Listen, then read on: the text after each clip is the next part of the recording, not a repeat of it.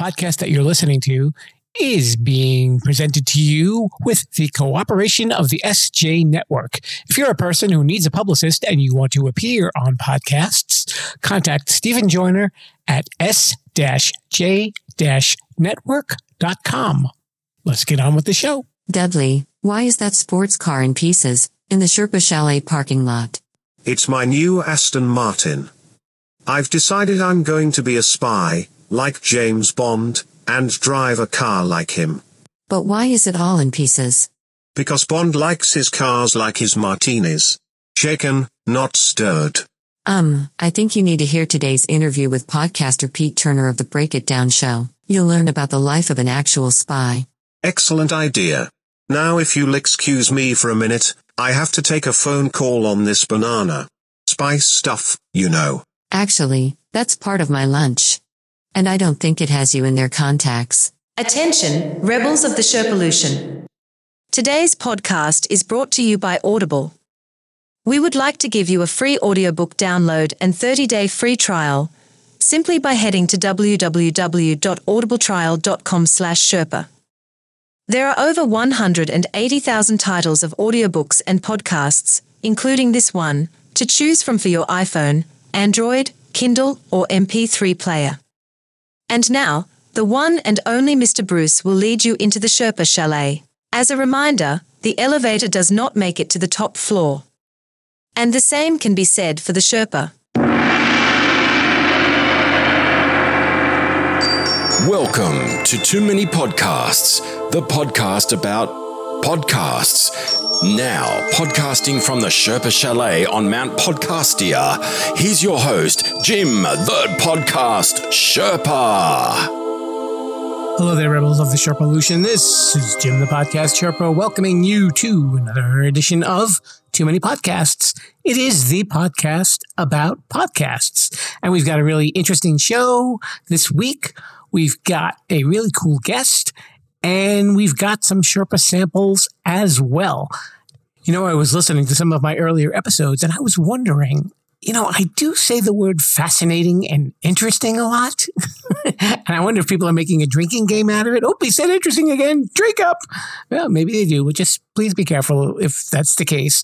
But, you don't want boring guests, right? I didn't think so. If you are looking for a boring guest this week, you, my friend, have come to the wrong podcast. Because, yes, my guest this week is very interesting. Who's our guest today, Sherpa? And his name is Pete Turner, and he hosts a podcast called The Break It Down Show. And Pete is a former military spy and also a published expert on combat. So he knows a lot about that fighting stuff. He lives a pretty interesting life when it comes to his military career. And he likes all sorts of other exciting things too. And his show is really fascinating. Oh, there's fascinating. Oh, somebody's drinking. Pete, see what you're doing here? And on the Break It Down show, he talks to all sorts of people, a lot of amazing celebrities and creators and writers, authors, people who give very interesting interviews. And his show is really great. Oh, I said interesting again. There it is. Oh, that's 3. Somebody just hit the floor right now. Okay, I better stop counting. And why don't we head on over to the conference room in the Sherpa Chalet and listen to my conversation with Mr. Pete Turner of the Break It Down show. Hello there, rebels of the Sherpolution. We are here in the Breaking It Down room because we are here with the host of the Break It Down show. His name is Pete Turner, coming to us from lovely sunny California. And he's done over 1,300 episodes. The man is busy. This is why he doesn't listen to a lot of other podcasts. He's got his own thing going on. He is building his own empire, and he is here, and we're going to get to know him. And Pete, welcome to the show. Hey, man, I appreciate you having me on, Jim. It's always an honor to be on someone else's air because I know what it takes to build a show, and I know what it takes to make the editorial decisions on who you're going to have on and to make the cut. Man, I'm honored. I really appreciate you. I feel like just calling you a podcaster is selling you short. Oh, thanks. How do you describe what do you do? Professionally, I'm an executive producer, and then I used to be a spy. That's already a lot, and then you add in the other things that I've done. I've lived a pretty remarkable life. I used to be a Captain Morgan mom. And, one of my hobbies is race car driving, which sounds way more exotic than it is, but I pick a lot of fun things to do and I get to do those things, but I also work really, really hard. You'll notice, Rebels, that Pete just said very casually, oh yeah, I used to be a spy. You were a spy for the Army. That's right. Yeah. Now, obviously, that's they consider that counterintelligence. How do you get into that when you're in the Army? Do you just kind of hold up your hand and say, you know what, I'd like to be a spy? Do they recruit you? Do they notice certain qualities that they feel that this will work? It's not that exact of a science. Look, I took the test before you get in the Army, like to figure out what you might qualify for. Okay. And, I'm a pretty bright guy. And so I did well on the test, and they're like, any job you want. And my recruiter was great. I'm like one of the few people. I'm like, my recruiter was fine. Like I was the last guy he put in the Army during his recruiting tour. And he said, I've never put anybody in this job. It's got a high number on it, so it must be a good job. I think you should do this. And I'm like, well, what do you think I ought to do? He's like, I don't know. And that means it's good. And this guy was an MP, so he'd been in the Army. He knew all these jobs. Like, I don't know what these guys do. And so anytime I'm confused like that and it sounds super secret, it probably is cool. And it turned out my job was really cool. It really was. and this was like in-person spying. This wasn't like reconnaissance missions where you're flying with a plane and taking pictures or anything like that. You were hands down in the locations. That is exactly right. Yeah. My job was to leave the camp and go out and interact with the locals and figure out what was going on in town and then try to help us win. And that's what I did. And I did it for a long time. I've got over 1,000 combat missions under my belt. Where are some of the places that you've been? Well, I first went to Bosnia. I've been to a bunch of countries, but primarily Iraq and Afghanistan. Those three places is where I've done most of my work. And it's all over Iraq. I was moved around quite a bit over time. And then there's a couple of spots in Afghanistan where I worked, but I was able to, because I wasn't in the Army the whole time, I was with the Army or for the Army, that I was able to stay at the ground level and really develop a capacity to be a fantastic collector, better than my peers, quite frankly, right? There are certain things in the counterintelligence world that I really know nothing about. It's a very multifaceted job. In terms of tactical field collection, there's nobody in the entire DoD that's better at it than I am. I'm not saying I'm the best. I'm just saying there's nobody better. You don't do this anymore, so you're considered safe. I mean, nobody's coming after you or anything. Yeah, no one's coming after me. Yeah, okay. Yeah. That is a good thing. Yeah, and good luck. I mean, you want to come after me in Orange County? I mean, then you got me. But yeah, no one's coming after me. No one cares. The kind of work that I did was so tactical. The secrets die.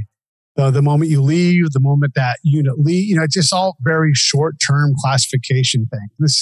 This isn't like a big state secret what I was doing. I would just go out and say it. I'm here to ask questions. I'm here to find things out. I'm here to help people. And we'll just be very candid and open about it because I don't control what they think about me. All I can do is be honest, be trustworthy, and try to be someone who's an asset to them. And if I approach things from that way, and look, the Taliban called a meeting and invited me to it. I didn't know this. And I went to the meeting and the Taliban said, hey, this guy's all right. He can stay and operate here. So that's how transparent I can be. They knew what I was doing. I'd been targeted and our intel reports said, hey, the Taliban is looking for you, Pete. And I'm like, oh, okay, whatever. That's part of the job, right? And then they had a meeting and then they said that guy's all right. So that sort of gives you an idea of how I approached the job, was to be this trustworthy, approachable guy. You actually kind of intentionally or unintentionally actually answered my next question, because I'm wondering about the transition from a military spy to a podcaster. But that's really what it comes down to, that you're getting information from people and you have to build that sort of sense of trust between the two of you. That's exactly right. And it's the same thing, and you know this because you've done this a lot, but it's the same thing with booking guests. How do you book guests? Well, how do I find warlords? Warlords don't stand on the side of the street going, I'm a warlord. Come talk to me, right? They're not on Facebook. Yeah.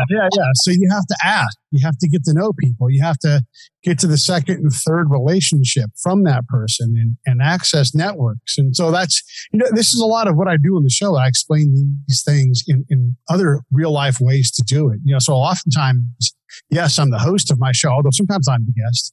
But my job is to say, here's how this would apply in combat, or here's how I would do this when I was being a spy, because it gives you the context to kind of see what the other person's doing in a way that other shows just aren't able to do.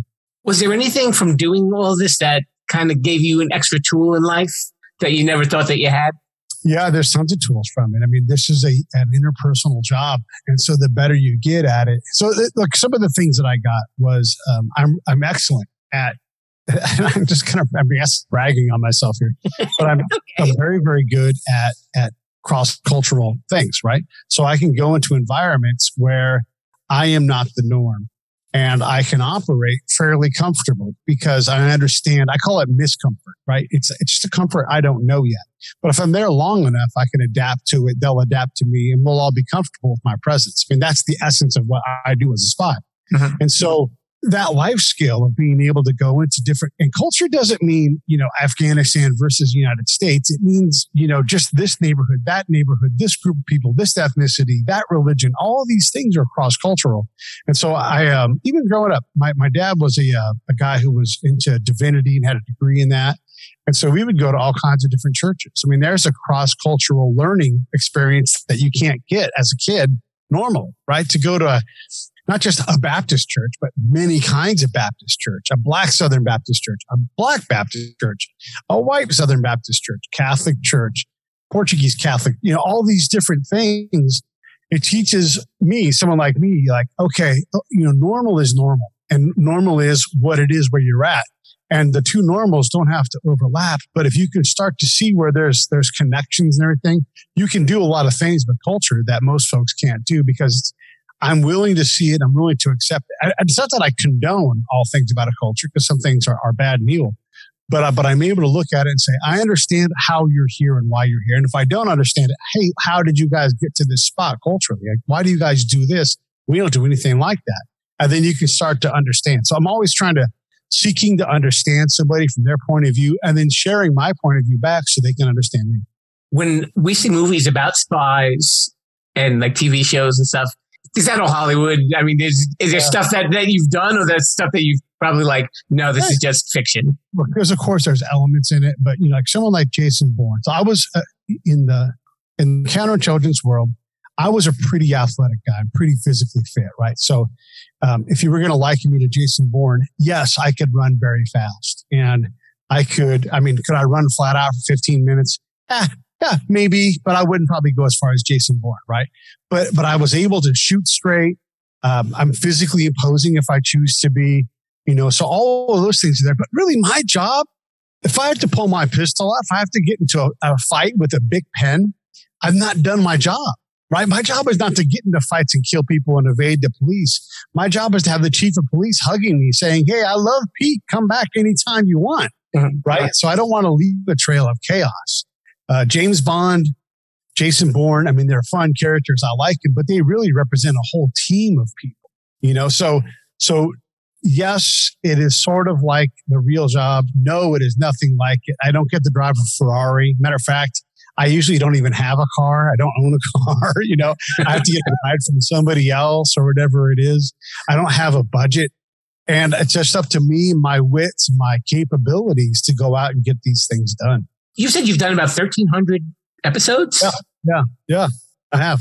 How long have you been podcasting for? It'll be 10 years in May. Wow. So when you first got into it, what was your objective? Did you just say, well, okay, I'm coming from this background and let's apply this to life and to culture? Because I know you talk to a lot of musicians and creators and writers and so on and so forth. Yeah, So a friend of mine, John, who co-founded the show with me, he had a community radio show. And this is really where we started 10 years ago, was on community radio. But he was wanting an outlet creatively. I had just come back from Afghanistan. And I'm like, I want to tell stories. I have a degree in TV radio, right? So I'm like, how do I get on the radio? And then there's John, my friend, and we were friends at this point, but he comes from a town I'm from. His wife, I grew up with her. So, there's a lot of connection there. And he's like, well, why don't you come on the show? And so we found out that we vibed, and we quickly were told, hey, you can't stay here at the station. Too big for this place. Go invent something bigger. And this is at the dawn, maybe the late dawn, but the dawn of the podcast era. And so I guess we're going to have to do a podcast. And so we were working on this podcast concept and listening to shows and trying to decide what we wanted to do and what we thought we were going to be and what we ended up were different things. And that's how it just goes. But yeah, we started it a long time ago, and it has been a nonstop, crazy ride. And I look back and I'm like, how in the world did we do all this? There were so many times, Jim, you'll appreciate this. Like I'll look around and be like, hey, John, I just booked so-and-so for the show. And then we're like, well, we just heard his song on the radio, you know? Like, yeah, well, now I have his phone in my phone book and we can call him anytime we want.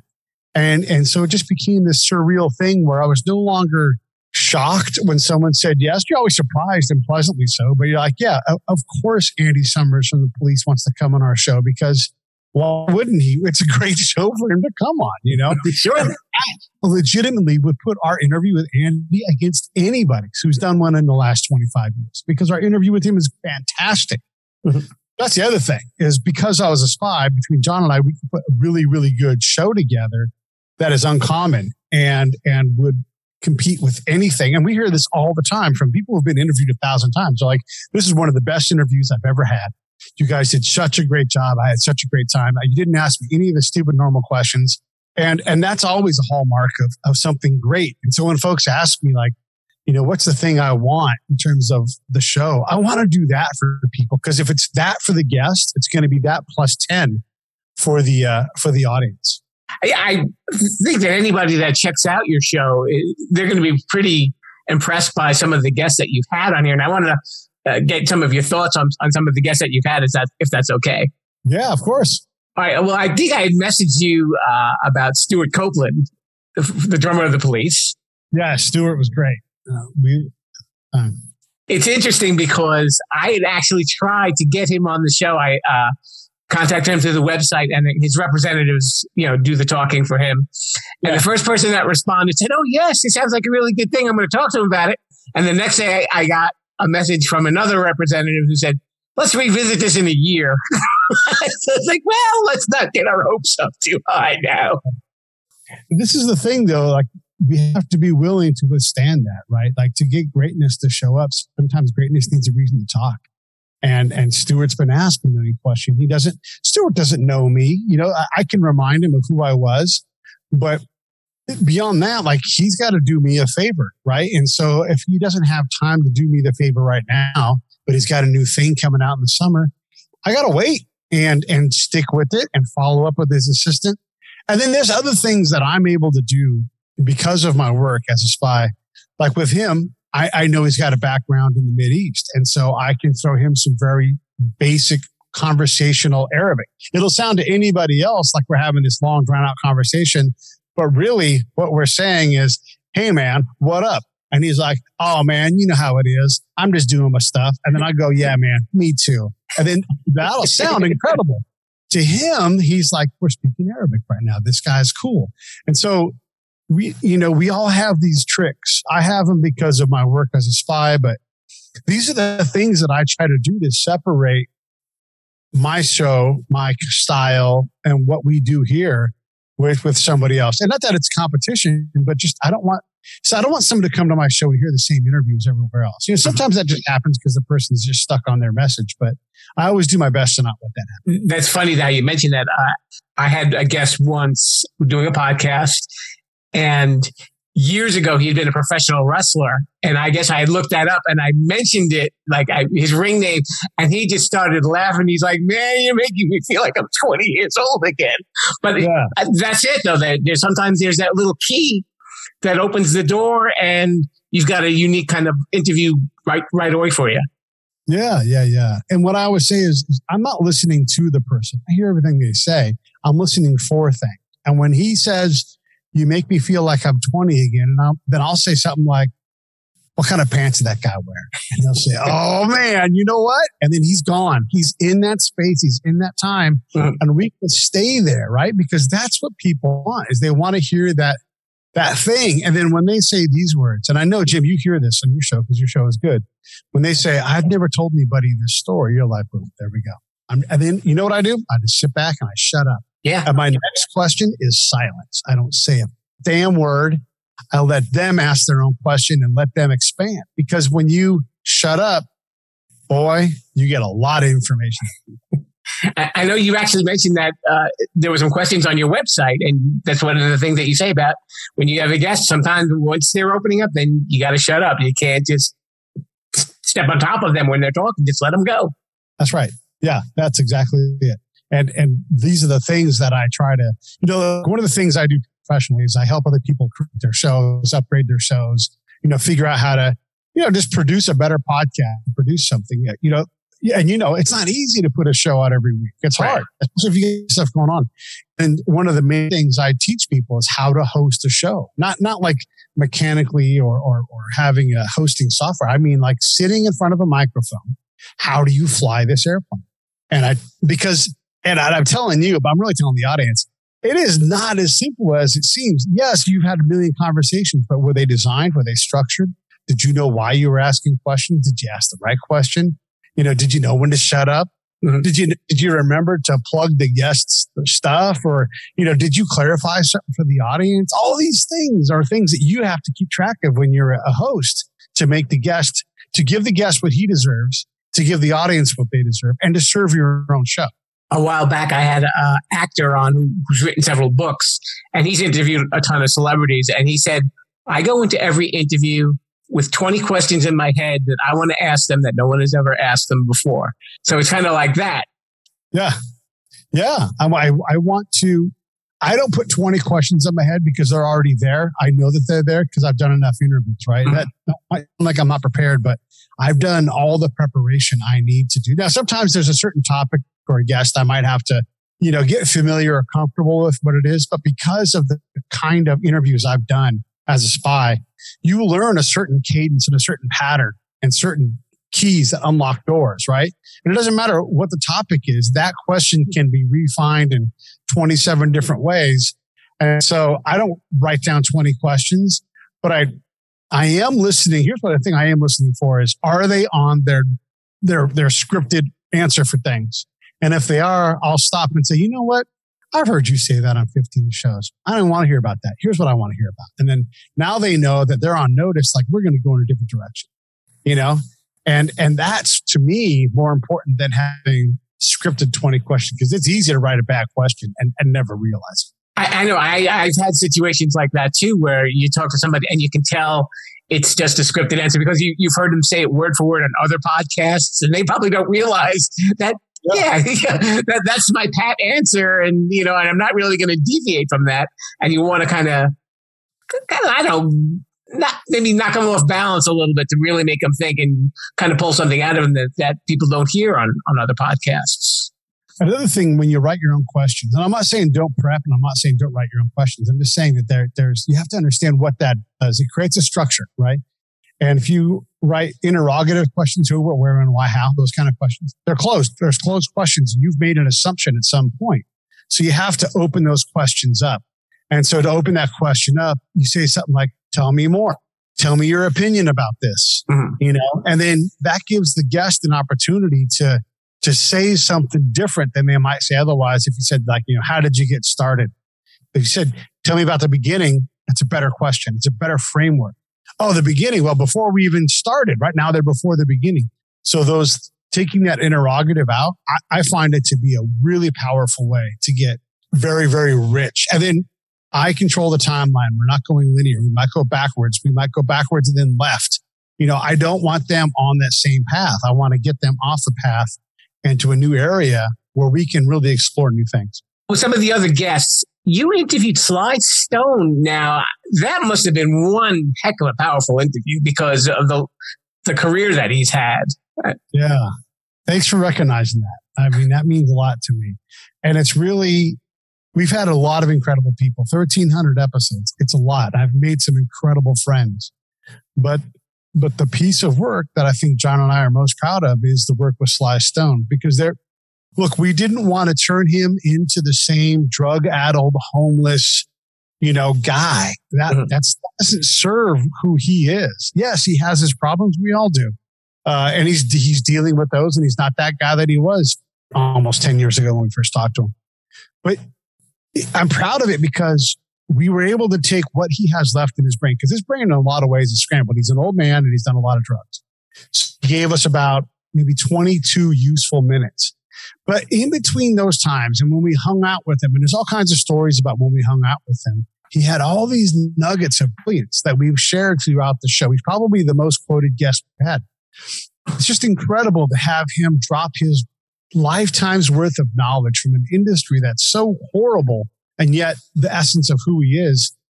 Yeah, it's an incredible interview. And if you know anything about Sly Stone, what you do, if you know anything about Sly Stone, you know that he's the icon that the icons copied from the icons who copied the icons and the icons. You know, like he is the spark in so many ways for all modern music. It's incredible. Absolutely. And finally, we got to mention your buddy Jay Moore. Oh, I love Jay. Jay's a very good friend of mine now because of the show. And so when I say, oh yeah, Jay's my friend, it's because we modeled part of our show after what he did. He's our big brother. He's our show daddy. And I love Jay. He's my very good friend. And we talk not nearly enough, but we talk all the time. And it's just great to see someone, and he's in recovery now, been so for a year. Right. Just recently, 2 days ago, put up his 1 year coin. And I love that about who he is. And so more than him being a great guest and a great actor and a great comedian, more than him being my friend, I like seeing my friend do well. You know, I remember Jay as a stand-up back in, I guess, probably the 80s. And I think he was probably one of the best stand-ups out there. And I got to ask you, in the time that you've talked to him, he's got to do his Christopher Walken for you, right? Oh, yeah. I mean, look, I hate to be like, super name dropping, but yeah, he's my friend, right? And so we talk all the time. And so we will play characters with each other, or he'll throw Christopher Walken and I'll do my imitation or whatever. And so we get to giggle and play with these things. And it really is a special thing. And it's not for anybody else. It's just for us. But, we'll just do these silly things, especially if someone else is with us. We go out to eat or whatever. He and I will find some funny way just to be goofy. And we get each other like that. And I love my friend, and I love to be able to hang out with him and all those things. So for Christopher Walken, for sure. And all the different, his Al Pacino. And then I'll play something off of his Al Pacino and we'll just crack up, man. It's a lot of fun. It's a trademark of the show if I can get any guests to do impressions, So I'm going to put you on the spot, Pete.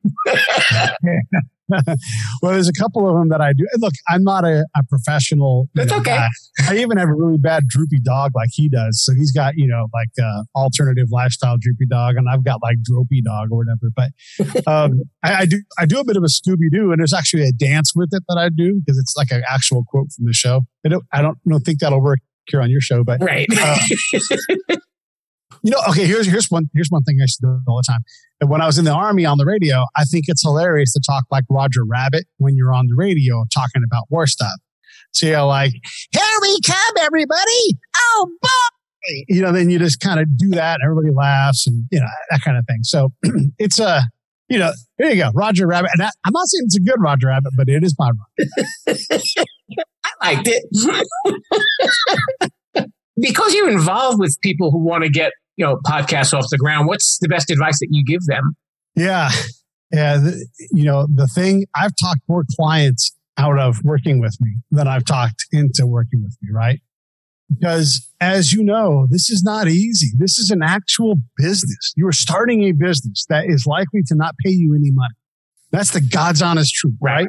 Yeah. So if you're going to do this, understand why you're doing it. And if it's a hobby, you shouldn't hire me, because unless you've got a lot of money, you're like, Pete, I don't care about money. Then I wouldn't want you to pay me to have you have a hobby. I'll help you out for free. Like, here are the things you need to buy, and you need to go out and create this thing. But if you have a show, if you're a business or someone with a budget, I can help you realize why you're doing it. Is this thing a marketing tool? Is it a PR tool? Is this an IP tool to amplify your IP? Great. The sales tool? Is it a direct sales tool? All these questions. What are you trying to do? Are you trying to create entertainment to become a production company and to pitch shows that are established? Okay, great. I can help you with all of these things, right? But we have to know, I don't care what your idea is. Honestly, ideas are damn near meaningless. Everybody has ideas. It's what can you get out of every day and work for it, and know that people are going to say it doesn't matter. You're going to be irrelevant. For years, my friends have been like, oh, you're doing that podcast thing still? Right? And I'm like, this is my profession, right? You've got to take that. You got to take your friends not helping you financially and just being like, yeah, they don't get it. And then realizing that your fans are somewhere else. They're my buddy Charlie in Toronto. One of my very favorite people is Julie, and she's in England, and her mom just passed away. And I just adore her. I never would have met her without my show, right? But she's listened to my show so many times. So you've got to be willing to find the Julies of the world and the Charlies of the world. And that is not an easy job. So when I talk to folks, I want them to do well. I want them to create something, but I also want them to prove to themselves that this is worth their time and money. Yeah. And I mean, I've heard podcasts sometimes with people, and my gut reaction is, you shouldn't be doing this. You should really take up another hobby. Yeah. Or get better. Yeah. Hire a coach. You know, I mean, again, one of the things I do, like, hey, I can help you. Well, I can't stop saying, and I'm like, well, then we can work right there. Like today, we can get you better at that, you know, by simply slowing down. You're talking too much. Slow your brain down. Mm-hmm. Allow the other person to have some time. Be able to hear what you're saying as a producer. So you can say, I feel like I'm going to say, and then you stop yourself because you've also listened to yourself 35 times. Every time you do a show, you need to listen to yourself, right? So these are the things where we can all work on that by practice. It's just like anything else. If you're going to play baseball, you don't just show up on game day and leave. You have to do a lot of work, right? Podcasting is no different. Now, I'm going to go out on a pretty easy limb here. I'm going to think that probably in your life, you like a lot of action and new experiences and stuff like that. You mentioned race car driving just earlier. And you want to tell me a little bit about that? And I'm sure there's probably a couple other things that are up your sleeve as well. Yeah. Well, look, you know, when you think about life in the big scale of things, most people have been dead longer than they were alive, right? Mm-hmm. And so we get a very finite amount of time. Like I'm 52 years old. I'm not that old, but because of combat, my body's broken. I probably will never get a black belt. This is not something I can will myself through. My body is just too beat up from it. And even if I did, would it be a good idea to use up what I've got left of my joints to get a black belt, right? So, you know, I've always believed in trying to go travel, go experience. Yeah, I don't have hardly any assets at all, but I'm wealthy in experience. And my show, more than anything else, gives me value in life. I meet these incredible people. Jim, I mean, I'm going to go be at a guy's house. He was the last personal assistant for Groucho Marx. Steve Stolier? Yeah, Steven, right? What an incredible story, right? Yeah, he's probably been on your show because we know Steven. So, I mean, that's an incredible thing. One of Bob Hope's she was a female joke writer for him for years and years and years. And so I've had her on the show, and she and Bob Hope's daughter have written these books about him. I get to talk to someone who knew intimately Bob Hope, right? And he doesn't get any better than that. And a lot of these people are old enough that they pass on, and any number of times already, we've either just missed or had the last interview with somebody. Mick Gillette, a guy from Tower of Power. We have the last interviews with him, and we didn't get enough. And so the other thing I've realized, and my brother, 46 years old, passed away this past October, right? You don't get enough time with people. Life is fleetingly short. So I'm not saying shirk your responsibilities, but you can definitely gear yourself. People talk about work-life balance, and what they mean is I want to work less. Work-life balance. You can live too much and be like, I got to work a little bit more, right? You know, like try to find that balance and really live, because again, combat, life is short, real life, cancer, walking across the street. I'm fascinated by trees falling and wackoing cars and people. I'm like, it happens all the time, right? Mm-hmm. You never think about it, but it's true. You know, like falling rock. One day, someone drives by and a giant rock smashes the hell out of their car. Maybe they survive that, maybe they don't. Well, I don't want to look back and be like, oh man, I should have taken that next challenge. I should have done that next thing. I'm not reckless anymore. I used to be, but I do seek out enrichment in life, and I try to bring my friends along with me so that I can do it with people that I love. Let me ask you a question. Okay, go ahead. When you have someone like Steve Stolier on your show, and you realize what it means that he is a living connection to Groucho Marx, who's been dead for a long time, right?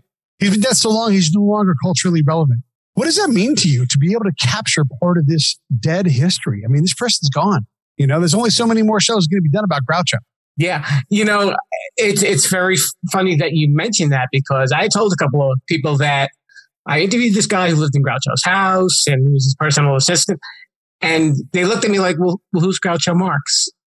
Right. And I actually said to Steve during our interview, I said, how do I explain to people who Groucho Marx is? He said, just tell them flat out. He was a very funny actor in some great comedies, to check them out. And I remember what my question was that I want to ask you. Who's your dream guest? You probably have a short list. Yeah. And it's super simple. And I don't particularly chase them. I'm not chasing them, but I don't chase them like a fan. I chase them like a professional. But I would love to have anybody from YouTube, but Bono especially on my show. I think that for me would be it would just tickle me to death to know that this guy who's kind of like my big brother in a lot of ways, who got me through some rough times, is sitting across from me and talking about life. I think that would be really cool. But there's any number of guests like that. I'd love to have Dolly Parton on the show, and I get people that are comparable in terms of their success and everything. So it doesn't matter if it's Dolly Parton or not, but I'd love to have Dolly. And I believe Dolly would, if I put a good approach together and she was in a mode for media talking, I believe I could get Dolly on my show. Sure. Yeah, she's probably a good guest. And she's definitely a lively person, too. You'd probably get a million great stories out of her. Oh, for sure. For sure. I'm going to say, tell me a story you haven't told anybody else, because I know you got a million of them. You know who's coming up on my show? And this is really exciting to me. And I'm confident enough that this will happen that it should be out by the time this show comes out. But later this month, I should have Bruce Dickinson on my show. And it's a big talk like, well, who's Bruce Dickinson? Those who know, right? I mean, it's incredible. But if you don't know, and just like Groucho Marx, Bruce Dickinson is one of the greatest performers that has ever lived. I mean, his band is one of the most successful rock bands that has ever taken a stage. It is damn near impossible to have more success than Iron Maiden has. 100 million plus, maybe 200 million. So just a zillion albums, and this guy's traveled the world, and I'm going to have him on my show. Man, come on. That's always a nice little gift, right? A nice little pat on the back saying, okay, it's been very, very worth it. All right, so we have a portion of the show, and it is called Shameless Self-Promotion. Shameless Self-Promotion. And this is where you can let everybody know where they can get in touch with you and hear some of these great interviews. So if you're in the podcast business and you're like, hey, man, Pete's right, we need to get some of our IP out in a podcast form or whatever it is, we want to hire a real pro.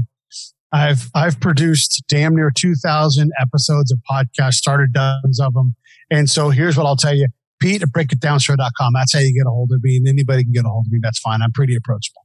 If you want to watch my show, the best thing to do is go to YouTube, type in Pete H. or Break It Down Show, and I will come up. You'll see it.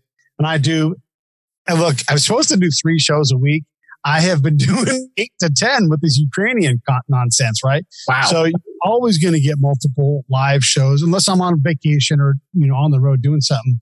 But, I frequently do 30 shows a month live. So think about that. And that's what I do. So Break It Down Show, go to YouTube and I would appreciate it. And, the best way to support the show is go to breakitdownshow.com. and click on our PayPal link. You just invent your own subscription. I'm glad to support whatever it is that you think you need for a couple of bucks. That's how we support the show. He's our guest. He is Pete Turner. He is the creator of the Break It Down podcast. And Pete, thank you so much for coming on the show. It is my pleasure, Jim. Thank you. We're on that internet thingy at SharePollution.com.